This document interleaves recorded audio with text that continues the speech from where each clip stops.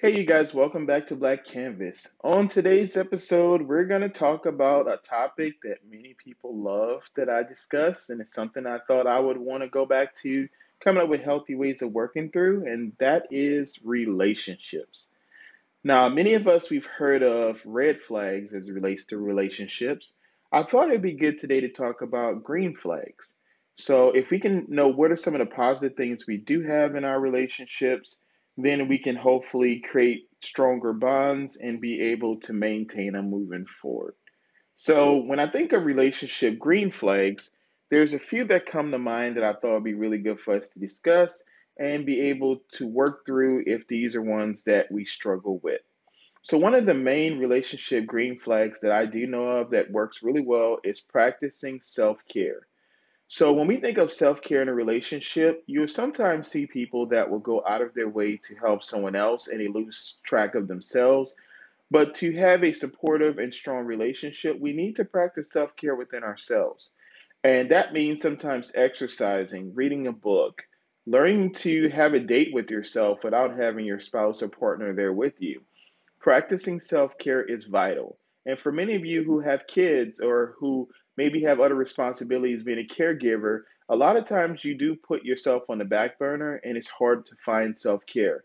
But when we can learn to practice self care, that is a definite relationship green flag.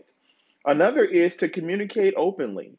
So this means that we shouldn't be thinking of how someone else is feeling in every instance, but when I can learn how I'm communicating and ask that person if they are open to sharing what are their feelings or their thoughts, then that means that I'm open to hearing their suggestions. And when I start getting to communicating openly, that means I have to be open within myself of what am I holding back on, or what are some things maybe I need to share that will help to honor that person's boundaries, but also be able to help myself. The third one is to think about is vulnerability. So when we think of communicating openly, being vulnerable can be a really tough thing in a relationship. One of the hardest things is letting someone know that something is bothering you, but also being willing to let that person just be a listening ear or maybe being a supportive friend or supportive person in that situation. So I'll give an example. There's some cases where maybe you won't feel as comfortable being vulnerable. So a relationship on a job, maybe with your boss, you might not want to share certain pertinent details that you're struggling with. But it's important for you to have a friend or maybe a coworker that you do trust that you can talk to and be able to work through that before we implode. Because a lot of times when we think of vulnerability, the first thing you'll hear someone say is, I don't want to appear weak, or maybe they feel like if I'm too vulnerable, then I won't be able to manage my emotions. So, this is where we do an emotional check in with ourselves, but also checking in with the people closest to us who can help us to share our feelings, but also know it's okay to not be okay at times. Another relationship green flag is empathy. I love the difference between empathy and sympathy. So, sympathy, of course, is feeling sorry for. Empathy means feeling for or being able to feel with others. And this, in a relationship for sure, when we think of empathizing, it means that we have to be aware of what we're giving off, but also being able to be self reflective of what is it that I need and what does this person possibly need in this situation. So, empathy is going to be vital and it's going to be really and vital and important again for us to be aware of what we do give off and what are some things that we choose not to share. But being able to feel for others in a relationship makes the relationship grow. Another relationship green flag is self responsibility. So this means that I'm able to look at myself and to know what am I responsible for in this relationship. A lot of times we'll see ourselves jumping into things that maybe are not our responsibilities, or we sometimes can feel that if we don't change the situation or be there, then we're at fault. But when we think of in any types of relationship, it's you need to have an actual map where you map out what is that I bring to the table, what are the things I'm expecting of others to bring, and can we meet somewhere in the middle? And when I think of myself, I have to know who I am before I can be responsible for what I'm going to change. So if I'm struggling with knowing my own identity or struggling with knowing my place in this world or my place in this relationship, it's going to be really not only difficult for me to be able to be responsible, but also to be reflective on my responsibility and being aware of what it takes to continue to maintain responsible actions in this relationship. And when I think of relationships, I always think of relationships like glue. And when you think of glue, a lot of times it's something that keeps us pretty much together, strong, bonded together. But there are a lot of things in glue, if we think about it, can get really messy. And if we just spread it everywhere and we're not actually aware of what we're sticking to or what we're holding down, it can be hard for us to move forward. So when I think of things that bond us together in relationships, of course, sex is a major component, and you will hear people say when sex drive decreases, other things can obviously increase. But there's nothing wrong with having healthy sex in a relationship, and it goes back to intimacy and passion.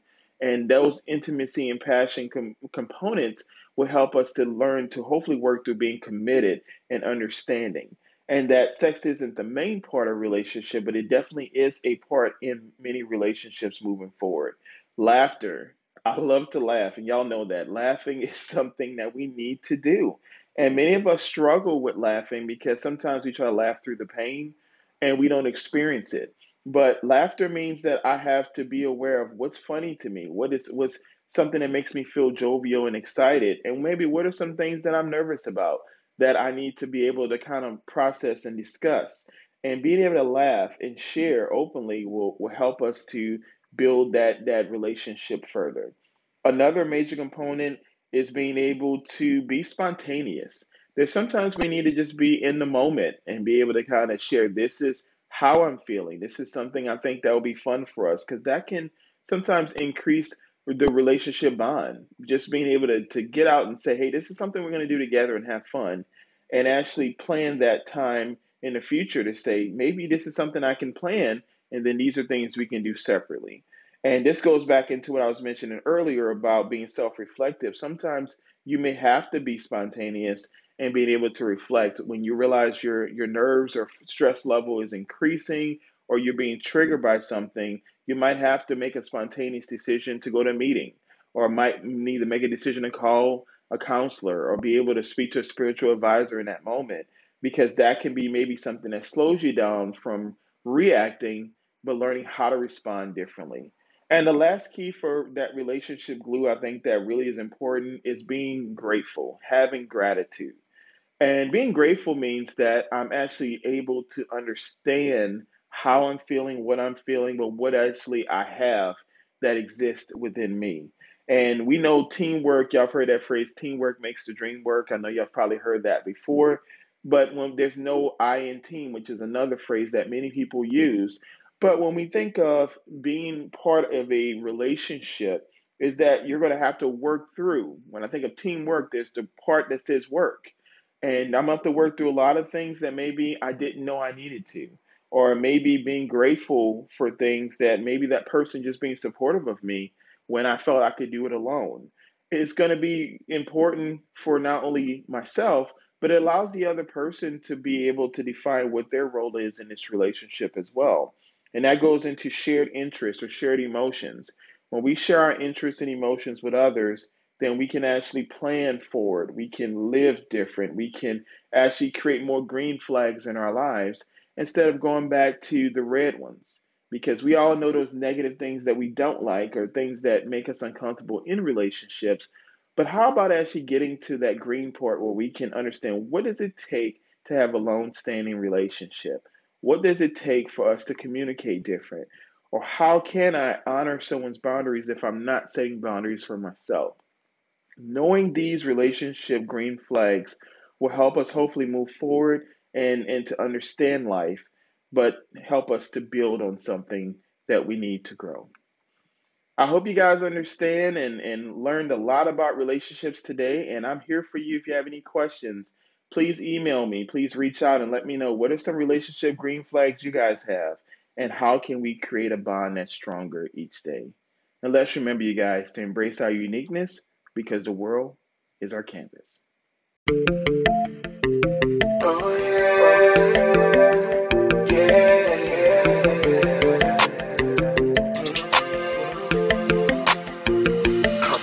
Come.